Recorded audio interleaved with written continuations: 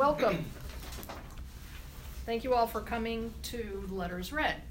Letters Read in partnership with Antenna Gallery. I, stationer Nancy Sharon Collins, present this ongoing series of readings, bringing you guys little-known local heroes through the vehicle of their personal letters found in archives and repositories here in the Crescent City, such as this one. Thank you, Loyola University New Orleans Special Collections and Archives, for hosting. Thank you, You can do it. Corey Croker, yes, who also brought us the first Letters Read, the letters of Lafcadio Hearn, last March. That reading set the tone and taught me, as the producer, quite a lot about presenting archival information to the general public. Letters that are presented are edited and often excerpted heavily because some of the letters go on for 2 and 3 pages, single space. While preparing this event, I saw the Ruth Bader Ginsburg documentary and could not help but compare her to our subject, Janet Mary Riley. Despite strong prejudice against lady lawyers a half-century ago and before, both became practicing attorneys and both worked fearlessly and tirelessly for civil rights, overturning and helping to overturn major equal rights judgments in our nation's highest courts. Both had strong male advocates, amongst others. Ruth had her husband, and according to one source, male. Riley seemed to be mentored by Dean Papale, or Pap, as she referred to him, and by Father Toomey. One noteworthy difference: Ruth was born 1933, and Janet was born in 1915. Imagine being born before women could even vote in this country. A few facts about our hero: she was a teacher, librarian, and full professor. Her legal brief, presented almost in its original form, overturned 4 convictions in the landmark 1963 Lombard versus Louisiana United States Supreme Court decision, setting civil rights precedent. To Riley's most renowned success, the state of Louisiana finally overturned our head and master law in 1980. More about this as follows. I now introduce you to Corey, damn it. I was watching her name. Croker for a brief introduction to this collection, and then our reader Leslie Bowles Krause and MC Chris Kamenstein. So welcome to Special Collections and Archives. I am a registrar and archivist here. My name's Corey Croker. And Nancy asked me to give you a brief background on the Special Collections and Archives, as well as the papers that are the source material for the reading. So I typed something up so that I could get it all out quickly. We collect printed materials, archives, and manuscripts. Our printed materials are primarily related to the Society of Jesus, Loyola University, and the City of New Orleans. But we also have artist book collections, as well as rare editions of fiction, poetry, and nonfiction. Many of the collections in our archives are the product of the Loyola community and its resulting networks. The collections range from the unpublished letters of Lafcadio Hearn to hurricane tracking charts of local television meteorologist Nash Roberts, with much more to explore in between. But more directly, we're here about the papers of Janet Mary Riley. And there's some finding aids for the collection on the tables if you want to look at them. It's basically itemized lists of everything that's in the collection. Her papers principally reflect her academic career, including documents on the courses she taught in her vast university service. A significant portion of the papers document her efforts with the Louisiana State Law Institute to revise antiquated community property laws, otherwise known as head or lord and master laws, contained in the Civil Code. Riley's work on other cases, issues, and her involvement with other institutions are a smaller part of the collection, but are some of the more readily interesting items. These materials address her views on the Equal Rights Amendment, family law, civil rights, social justice, First Amendment rights, among others. They also highlight her involvement with the regional committees and organizations in the city.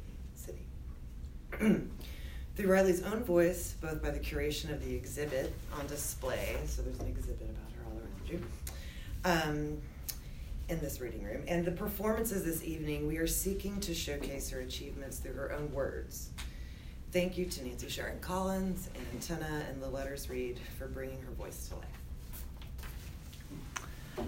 Act 1, 1948 to 1952. Time and again, Riley writes respectful letters of complaint to her superiors, pointing out in detail inequities in her rank and salary as compared to her male peers and those with comparable qualifications at other institutions. November 23rd, 1948. Reverend Thomas J. Shields, S.J., President, Loyola University, New Orleans 18, Louisiana. Dear Father Shields, Dr. Miller tells me that you were displeased at the tone of my letter to him. For this, I am terribly sorry and wish to assure you that I had no intention of offending. I apologize for writing more forcefully than I intended.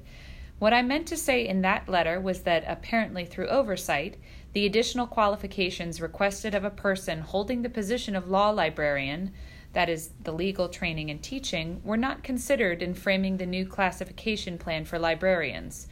Because the university has always been eminently fair towards its staff and intends to be objective now, I trust that the final status of the position will recognize its difference. I have been devoting myself to the study of law at the dean's request because of proposed accreditation requirements.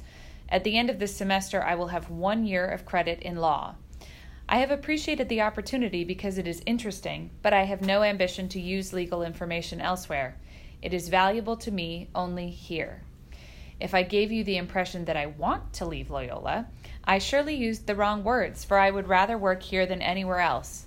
It is a good feeling to be a part of something I believe in as strongly as I do in Loyola's purposes. When I told you 2 years ago that I hoped to retire on the new pension scheme, I was and am sincere. I regret anything that gave a contrary impression. Your sympathetic consideration of my position is respectfully requested. Respectfully yours, Janet Riley. Copies to Father Toomey and Dr. Miller. November 29th, 1948, Miss Janet Riley, School of Law, Loyola University. Dear Miss Riley, I thank you for your letter of November 23rd expressing your loyalty to the university and stating that you would rather work here than anywhere else. I am glad to know that you feel this way and want you to know that we are happy to have you with us. Trusting that your position as law librarian will be a source of happiness to you, and with every good wish, I remain, very sincerely yours, Thomas J. Shields, S.J. Copies to Father Toomey, Dr. Miller. April 11th, 1949. Dear Dr. Miller, Father Shields verbally agreed with me 2 years ago that I could sign a series of 6 one-year contracts, each to include an increase of $100 per year. May I have the third of the 1-year contracts instead of this one for 3 years? Thank you. Sincerely, Janet Riley. Reverend Thomas J. Shields, S.J., President, Loyola University. Dear Father Shields, I have just received a note from Dr. Miller telling me that my contract should be in your office by Monday, so I am mailing it from LSU and trust you will receive it by then. Oh, this is August 5th, 1950. Jumping back. However, I am signing it and at the same time hoping that the rate of increase will not remain as stated for the entire 3 years. Janet Mary Riley. August 4th, 1951. Dean A.E. Papale, Loyola University School of Law, New Orleans, Louisiana. Dear Dean Papale, this is a recapitulation of the things we talked about as factors that affect my contract. I just thought you might find it convenient when you do reopen the question of renegotiating my 3-year contract to have a written reminder of our conversation and other points. Mr. Papale, I have deeply appreciated your interest and sympathy, and even before you were dean, your encouragement to me in my studies. Of course, you know that I want to be a part of this law school that I have grown to love and to work with you for it. Your encouragement for my future here was very good news. Please help me to get the adjustment which is already overdue in the present. Very sincerely, Janet Riley. Copy to Father Toomey, awaiting his return. Loyola University, Office of the President, May 29, 1952. Dear Miss Riley, attached is employment agreement offered to you by Loyola University. Please sign and return all 5 copies to this office. After completion, 1 copy will be returned to you for your record. Sincerely, I.A. Timrek, Executive Secretary to the President. Employment agreement. Agreement between the Board of Directors of Loyola University, party of the first part, herein referred to as the University, and Janet Riley, party of the second part, herein referred to as the party of the second part. The University agrees to employ the full-time services of the party of the second part for the year 1952-53 with the rank of Assistant Professor, and to pay therefore the sum of $3,500. 1953-54 with the rank of Assistant Professor, the sum of $3,500, and for the year 1954-55, rank of Assistant Professor, the sum of $3,500. This agreement shall extend from August 1st, 1952 to July 31st, 1955. June 11th, 1952, Very Reverend W. Patrick Donnelly, S.J., President, Loyola University. Dear Father Donnelly, for the past 6.5 years, my career at Loyola has been working toward a culmination which will be reached on October 4th this year, when I expect to receive a law degree. I have earned it at the encouragement and request of my dean and the president, for the one purpose of better fitting myself for my position at Loyola as librarian of the School of Law. In a letter from the president to the law dean, with a copy to me, dated November 15th, 1948, I was informed that my rank of assistant professor, quote, provides for an annual raise of $100 up to and including the maximum of $3,600 per year, end quote. At that time, I had earned 20 semester hours of the 72 required for a degree and was taking another 5. I asked whether there was any way that I could work myself into another category in order to exceed that maximum, and was told that by earning further credits in law, I would be reclassified and not limited to the maximum for my category. But no special salary increase was ever given me because of it. In August, under my present contract, I will receive $284.66 per month. In October, I will receive the law degree. Respectfully yours, Janet Riley. Copies to Dean Papale and Father Toomey. July 2nd, 1952, Dean A.E. Papale, School of Law, Loyola.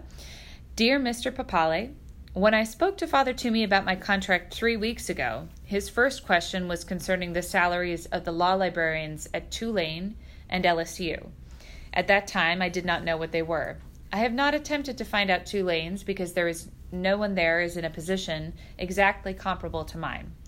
The situation at LSU is not exactly like mine either, because the librarian has a JD and legal experience and a larger library to administer. However, her duties, though on a larger scale, parallel each of my duties. LSU Law Librarian, 1949 to 50, $4,500. 1951 to 52, $5,280. Another piece of information. Quote, in 1948, Miles O. Price, law librarian of Columbia University, reported the results of a questionnaire which he sent to the librarians of 90 of the 105 accredited law schools, from which he received 71 replies. The average salary of head librarians with both law and library degrees was $4,500. For whatever this information is worth, I give it to you. I trust you can use it to help me. Sincerely, Janet Riley. Copy to Father Toomey. Employment agreement. Agreement between the Board of Directors of Loyola University, party of the first part, herein referred to as the University, and Janet Riley, party of the second part, herein referred to as the party of the second part.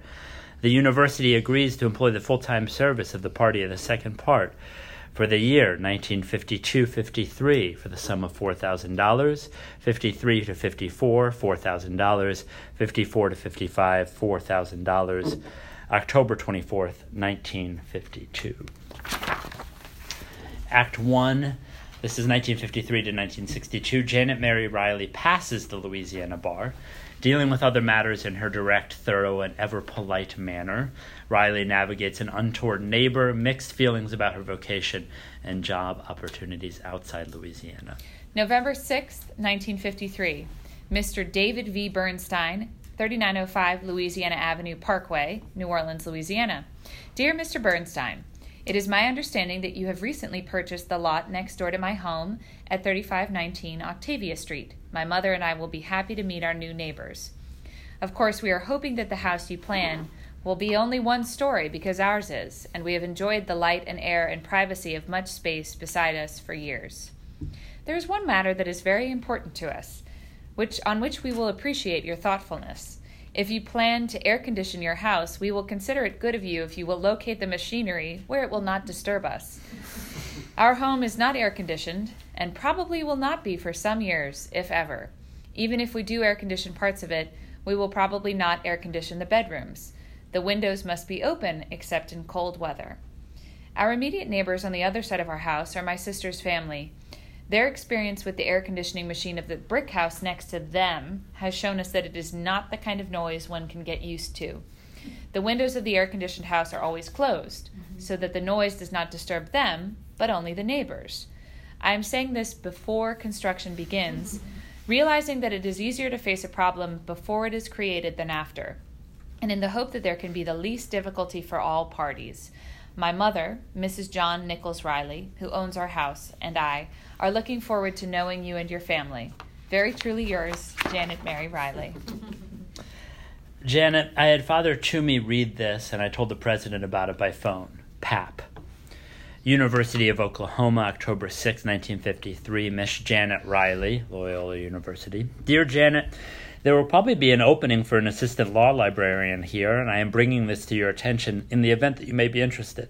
The salary range is $3,600 to $4,800, and the starting figure will depend upon individual qualifications. Sincerely yours, Mortimer Schwartz, librarian and assistant professor of law, University of Oklahoma. October 8, 1953, Mr. Mortimer Schwartz, librarian and assistant professor of law, University of Oklahoma, Norman, Oklahoma. Dear Mort, thank you for letting me know of the opening for an assistant law librarian. It was really thoughtful of you, and flattering to be remembered so. However, I cannot find myself seriously interested at the present time. I believe that Loyola holds a pretty good future for me, as well as a satisfying present. Sincerely, Janet Mary Riley, law librarian and instructor in law. 11th March 1954. Dear Miss Riley, some kind friend has had mailed to me the entire Mardi Gras series of the New Orleans Item. Since there are 3 people in your general area who might have been so thoughtful, I am using the event as an excuse to write all of them. If you sent the papers, thanks. If you didn't, I'm writing anyway. I shall take them home tonight and go through them carefully. I sent your name in for a library job 2 or 3 weeks ago, one which I thought you could handle and which you might be interested. I wonder if you got a nibble. A girl was wanted, and preferably a southern one, which seemed to fit you admirably, and the job was worth $5,000, which is pretty good for the South. I have been busy since Los Angeles and not in the best of condition, as I overdid out there and have been paying for it since. Nothing serious, however. Sincerely, Miles O. Price, Law Librarian, Columbia University. April 16, 1954. Mr. Miles O. Price, Law Librarian, Columbia University. Dear Mr. Price, by this time you must have located the kind friend who mailed you the Mardi Gras series of the New Orleans Item. All I can say is the same thing I think after so many conversations. Now why didn't I think of that? Mardi Gras was even more fun than usual this year, with comparative peace in the world again, and it does seem too good not to share with the people we wish were here and who we know have the capacity to enjoy a rousing good time. I can't believe I've let a month go by without answering your so welcome letter, but the calendar insists it's true. There were all kinds of excuses, none of them good enough. A few days away for the Louisiana Library Association Convention, another couple of days away for the State Council meeting of the Louisiana League of Women Voters, several days devoted to cramming contracts to substitute for the dean in his classes because he had to be away to make a speech and other things, another several days devoted to researching a legal point for the president of the university. I have so many more uses here since I finished the law degree and passed the bar exam.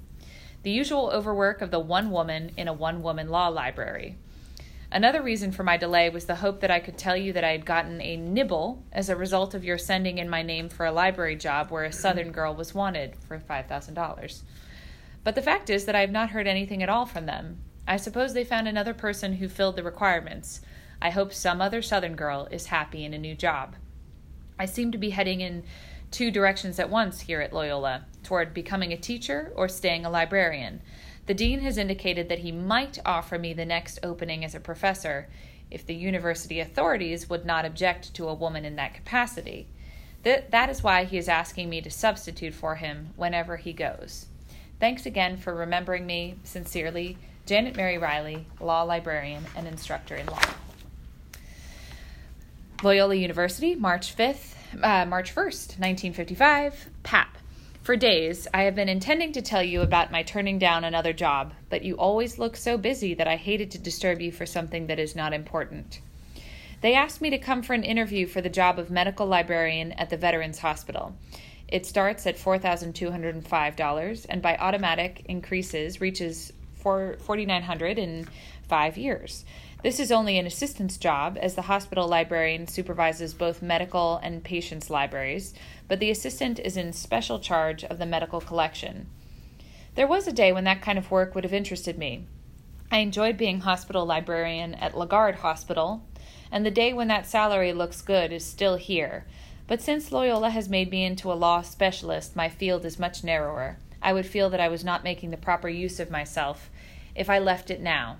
I'm still here, and wondering whether I'm making the proper use of myself here, but I can't go back to medical libraries now. Janet. March 16th, 1955. Dear Anne, I trust you have not been disbarred for non-payment of dues before I got around to answering your letter. You said, ask the dean what he thinks about not paying while out of the state. His answer to me was to look it up in the Articles of Incorporation of the Bar Association, as quoted in the Professions volume of LSA. So, of course, I put it off. Quote, inactive members shall not be required to pay dues. Emphasis mine. End quote. Section 5, reinstatement of inactive members. Any inactive member may be reinstated to active membership in good standing by complying with the law. I'm still completely confused about where I shall be working next year. PAP wrote to the president about raises but hasn't had an answer. I've not yet been offered a renewal contract and don't know whether to expect one. Taking your advice, I wrote to the chief judge of the Fifth Circuit. He was in Houston. He answered that he expects no vacancy in the library, nor in any other court position, but will grant me an interview when he returns. Iota Tau Tau, International Legal Sorority for the Advancement of Women in the Legal Profession.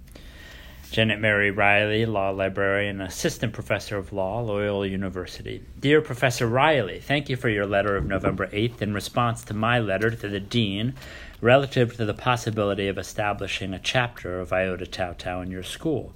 I appreciate the frankness with which you have written and agree with you that it seems unlikely that another legal fraternity at the present time would be successful in view of the small number of students which you have.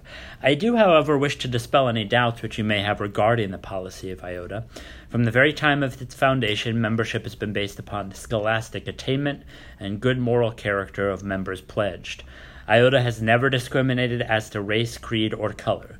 Because it has been a non-sectarian organization without discrimination, it has appealed to many schools where we have established chapters. Should enrollment grow in your school at some future time, we trust that you will accord us the opportunity of endeavoring to interest some of your students in our sorority. Very sincerely yours, A. Viola Smith, Supreme Chancellor. November 12th, 1962, Miss Kathleen Lilly, Secretary, Honor Society, Ursuline Academy, 2635 State Street, New Orleans, 18, Louisiana. Dear Miss Lilly, please accept my apologies for delaying my answer to your letter. The pressure of work has prevented my attending to it sooner. Also, every time I tried to draft a short letter, as you requested, telling how my Ursuline education helped me to prepare for my career, it would develop into a long letter with much left unsaid. Never once during my 4 years at Ursuline College did I suspect that I might someday become a law professor at Loyola University, but that is where I am today. Yet it was one of our Ursuline mothers who first planted the thought in my mind. When I was at Ursuline between 1932 and 1936, Nazism and fascism were new to the world, and disillusionment with communism had not yet set in. A frightful economic depression was affecting all our lives, and the false promises of these isms were attracting many people, especially college students.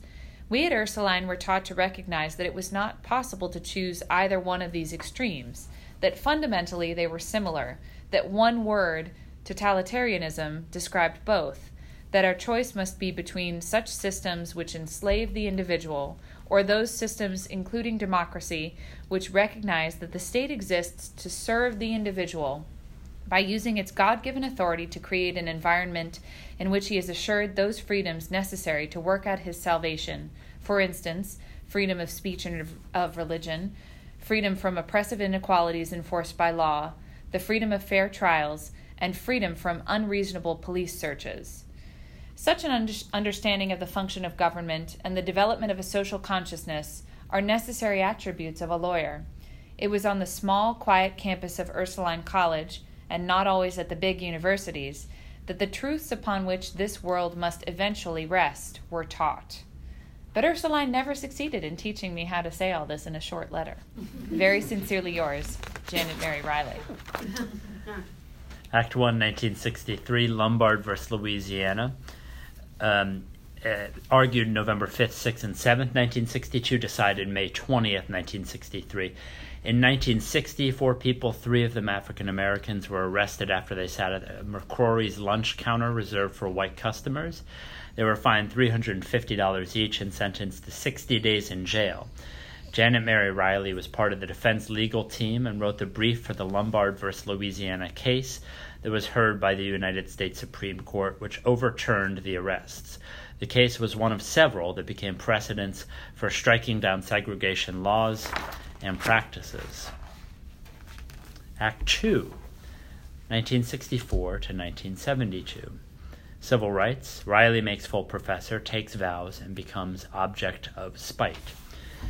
In 1964, the Civil Rights Act was signed, prohibiting discrimination of all kinds based on race, color, religion, or national origin. 1966, Riley takes first vow, Society of Our Lady of the Way, a pontifical secular institute of working women. Members take vows of perfect chastity, obedience, and poverty, promising to devote oneself to one's calling. It is this absolute faith, Riley's calling, that enabled her strength, patience, and the fortitude required to fight uphill battles for equal justice under the law. In the words of Riley's student and friend, Clay Latimer, herself a feminist activist, Janet Mary Riley never gave up. 1971, Riley is made full professor of law at Loyola and takes final vows in Society of Our Lady of the Way. 1972, Riley appointed reporter, Council of the Louisiana State Law Institute to revise Louisiana community property laws, and becomes the subject of spite, i.e. someone tries to screw it with her head. Louisiana Bar Association, February 21st, 1964. Miss Janet Mary Riley, Loyola University School of Law. Dear Miss Riley, I am wondering what you think about some section or committee devoted exclusively to the distaff side of the bar. Some of my female acquaintances are interested, some are completely disinterested.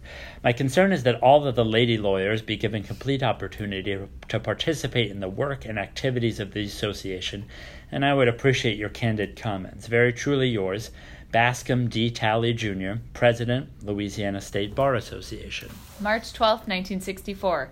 Mr. Bascom D. Talley, President, Louisiana State Bar Association. Dear Bascom, no thanks. I do not want a special section or committee of women members of the bar. It was sweet and thoughtful of you to suggest it, and even more so to ask us, instead of just going ahead with the plans as you might well have done, and I thank you, but no. Several years ago, I had a conversation with a judge in Queens County, New York, who was horrified to learn that women attended our bar meetings. There, he said, they had their own bar association and, quote, we don't interfere with them and they don't interfere with us, end quote. I would consider development of such an attitude in this state as a truly backward step in professionalism, not only for women but for the men too, and I fear that once we had a special section or committee, such a ghetto attitude might result. I have no objection to a purely social hour for women lawyers during the annual convention and announced as such on the program to facilitate our getting to know each other. Socially, we are women. Professionally, we are lawyers. Sincerely, Janet Mary Riley, Associate Professor of Law. Louisiana Bar Association, 14 March 1964. Miss Janet Mary Riley, Associate Professor of Law. Dear Miss Riley, thanks so much for your frank and candid comments. There is nothing like making sure. If you think your views are positive, you should have the views of my own lawyer sister. They are even more positive. My letter was stimulated by what I considered an inadequate participation in association affairs by the distaff side of the bar. Thanking you for your time, and with best wishes, I am, sincerely yours, Bascom D. Talley, Jr. August 3rd, 1965. Dear Miss Riley, this year the Loyola Law Wives Club made a tremendous step forward. Next year we hope to advance even more. We feel, and we hope you do too, that our existence is not only important but necessary.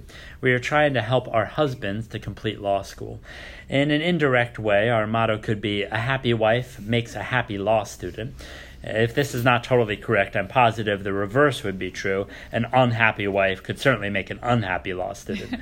This is why we feel our club is necessary. Our club has 4 main objectives. 1, to be a social organization. 2, to promote a better understanding of the legal profession. 3, to cooperate with the Student Bar Association and the School of Law. 4, to sponsor a charitable deed. And my purpose in writing you is to ask you to be our club sponsor, if it meets with your approval. If you will notice, functions are alternately spaced for wives and couples. We are in the process of checking with the law school schedule so as not to interfere. I will be speaking with you in the future. Thank you for your cooperation. Sincerely, Janet Zeldin. And then what follows is an attached yearly schedule from the Loyola Law Wives Club. And these are events for either wives or couples, which include things like meeting and punch party, meeting and speaker, Halloween party, Christmas dance, meeting and sherry party, Mardi Gras social, meeting and card party, Falstaff roof party, and family swim party. August 9th, 1965. Mrs. Janet Zeldin, 2027 Calhoun Street, New Orleans, Louisiana.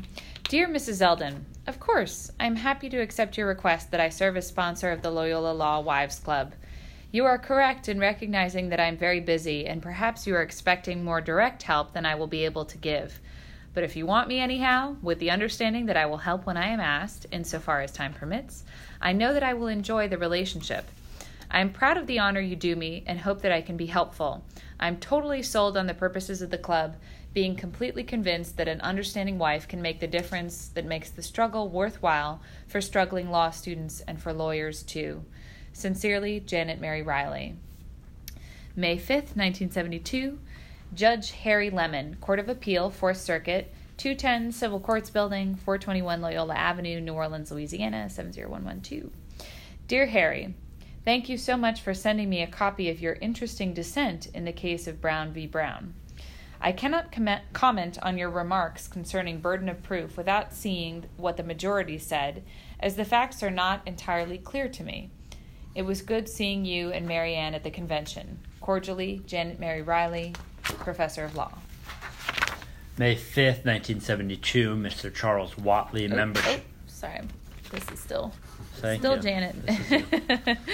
Mr. Charles Watley, Membership Director, Playboy Book Club, Lemoyne, Pennsylvania, 17043. Dear Mr. Watley, I did not order the books you sent me, nor did I apply for membership in the Playboy Book Club. I will not honor the bill you sent me. I will return the books if you send me the postage. Sincerely yours, Janet Mary Riley, Professor of Law. Playboy Book Club, Lemoyne, PA. Dear member, I have concluded after reviewing your account that our requests for payment have made very little, if any, impression on you. Your complete indifference to our attempts to get you to pay the overdue balance has forced us to initiate action to turn your account over to our collection agency. A collection agency not only has authority to collect the full amount owed, but also can resort to court action to obtain payment of a long overdue account. If you cannot settle your account in full now, we ask that you send us immediately 1/2 the total due, together with this letter signed below, indicating that you will pay the remainder next month. If you are not financially able to pay this bill now, one alternative remains, and that is for you to return to us the items for which you are being billed. Very truly yours, Charles Watley, Membership Director. October 16th, 1972, Playboy Magazine, Playboy Book Club, Lemoyne, Pennsylvania. Sirs, As I have previously written to you, I did not subscribe to your book club. I offered to return the books if you would send the postage. You did send the postage, and I have returned the books weeks ago. If your collection agency damages my credit rating for a bill that I did not incur, I will seek redress. Very truly yours, Janet Mary Riley. Act 2, 1974 to 1980. Riley States then changes her stand on the Equal Rights Amendment, works instrumentally in the fight ultimately repealing Louisiana's head and master law, and becomes a feminist hero. So 1971 to 77, the Equal Rights Amendment approved by House of Representatives, the Senate, and is ratified by all but 5 states. Riley becomes reporter, Council of the Louisiana State Law Institute Committee on Revision of Louisiana Community Property Laws to repeal head and master. The head and master rule within Louisiana Civil Code gave the husband sole control over community property or everything a husband and wife acquired while together. Janet Mary Riley spearheaded the cause to change the code for equal management and division for both partners. 1978, the National Organization for Women, NOW, coordinates successful march of 100,000 in Washington, forcing Congress to grant an extension until 1982. The ERA was never ratified. 1979, Louisiana legislature repeals head and master law. 1980, changes go into effect January 1, and Riley becomes a local feminist icon. This is a 1976 letter to the Louisiana legislature. The old saying is that it is a woman's prerogative to change her mind. But just as when a man changes his mind, there is usually a good reason, a change in circumstances. The national picture has gradually but surely changed since Congress in March 1972 sent the Equal Rights Amendment to the state legislatures, and I took a stand against it. I must change with changed circumstances. I now endorse its ratification. I have always been in favor, of course, of legal equality of the sexes, but felt that ERA was not an appropriate method to achieve that end. Because ERA was, in March 1972, unnecessary, the United States Supreme Court, having only 4 months earlier at last recognized that constitutional equal protection forbids unreasonable discrimination on the basis of sex, I feared an extreme interpretation of ERA to forbid any state or federal action recognizing sex differences. I have no interest in preventing reasonable discrimination by federal or state action. I still think it would have been better if ERA had never passed Congress in March 1972 and had never come before the state legislatures, but it did. Since then, ERA has become the very symbol of equality of the sexes before the law. This having become so, its failure of ratification may be interpreted as constitutional authorization for a return to the pre-1971 narrow construction of equal protection. I now fear its rejection may result in the opposite of the extreme interpretation I had previously feared. Now, its failure to pass could be used to rationalize a serious setback in equality of rights when sex is the basis for difference in governmental treatment. It should not have become necessary for citizens under our Constitution to have need to restate the obvious, that equality of rights shall not be denied by state or federal governments on account of sex, as this is a principle basic to God-given human dignity. But in the present climate, when the demand for that statement is so loud and clear, silence, or the failure to affirm the obvious, invites misinterpretation, a rejection of the principle itself. An extreme judicial interpretation in either direction is a danger now. 4 years ago, I thought only one extreme was likely if the status quo could have been maintained. The status quo of 4 years ago is gone. As unnecessary as it ought to have been for citizens to restate what their highest court has already said for them, we, have chosen to say it again in a more permanent fashion in the symbolic Equal Rights Amendment, immune from changes in court personnel. We have chosen the danger of re-expressing a principle rather than the danger of silence. It is unfortunate that extremists, both for and against ERA, have clouded the issue by fuzzy and frequently inaccurate statements. I have been embarrassed at the presumption that I agreed with some extremist opponents, and will be embarrassed at the presumption that I agree with some extremist proponents. Most of us on both sides are sincerely searching for true equality under the law, free to be what we are without suffering state or U.S. imposition of disadvantages nor privileges because of what we are. ERA is not a panacea. It's a scary word, panacea. Unfair law must still be legislatively amended or judicially attacked. The changed circumstances that raised ERA to symbolic status have been gradual. My change of position came about gradually, too. My friends among the opponents know that I have not joined their organization nor permitted recent circulation of my views written 2 years ago. I have tried for a year or so to keep out of the ERA struggle, working directly for revision of unfair laws. But legislators must vote yes or no and deserve an expression of opinion even from those of us who are burdened by being able to see some danger in each direction. They and we will just have to trust that United States Supreme Court justices will reasonably interpret the Equal Rights Amendment as an integral part of a great constitution, in light of contemporaneous citizen attitude that favors statement of a principle. ERA, as a symbol of equality, is needed, and equality requires that you don't have to be a woman to change your mind. Janet Mary Riley. Our Lady of Holy Cross, Marionite Provincial House, 4123 Woodland Drive, New Orleans, Louisiana. January 19th, 1980. Dear Miss Riley, the new year was indeed a cause for rejoicing among Louisiana women as the new equal management law becomes effective. Though we women religious will not directly be affected by this change in Louisiana law, we rejoice with our sisters across the state who will experience the economic and social changes brought about by it. We join the women of this state in expressing our heartfelt gratitude for the great effort and contribution which you have made in the formulation and subsequent passage of the new law. Indeed, Isaiah had you in mind when he wrote, "Here is my servant whom I uphold, my chosen one, with whom I am pleased. Upon her I have put my spirit. She shall bring forth justice to the nations, not crying out, not shouting, not making her voice heard in the street. A bruised reed she shall not break, and a smoldering wick she shall not quench until she establishes justice on the earth. The coastlines wait for her teaching. I, the Lord, have called you for the victory of justice. I have grasped you by the hand. I formed you and set you as a covenant of the people, a light for the nations." Your courage and commitment are a source of inspiration to us. Sincerely, Sister Mary Bertel, Provincial President, Marionite Sisters of the Holy Cross, Sister Judith Gumilla, Chairperson, Justice Committee, Sister Clarita Borg, State Coordinator, the Religious Lobby. Under separate cover, we're sending you a token of our appreciation. Epilogue.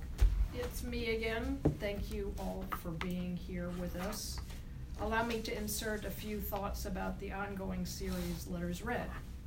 We are now in the far side of the second season. This was our 7th performance, for which I am very grateful. Tonight launches a sub-series in which, okay, you can all laugh me out of the room, but Letters Read will cover all of civil rights here in New Orleans. Kind of audacious, well, yeah, but here's how it's going to work. By definition, Letters Read brings little-known personal moments to general audiences through readings by professional artists of material in special collections that otherwise few would ever read. Simple. If you think of it this evening, again thanking Janet Mary Riley and Loyola, in these letters we introduce original source material for the following topics in New Orleans history that I hope bring first-person perspective to highly contentious and complex issues: equal opportunity employment, African American civil rights, and women's rights. The goal for Letters Read is to present this original source material to new audiences, all y'all, in the hope that it inspires conversation. I hope we've inspired some interesting thoughts and foster some conversation. Thank you all very much.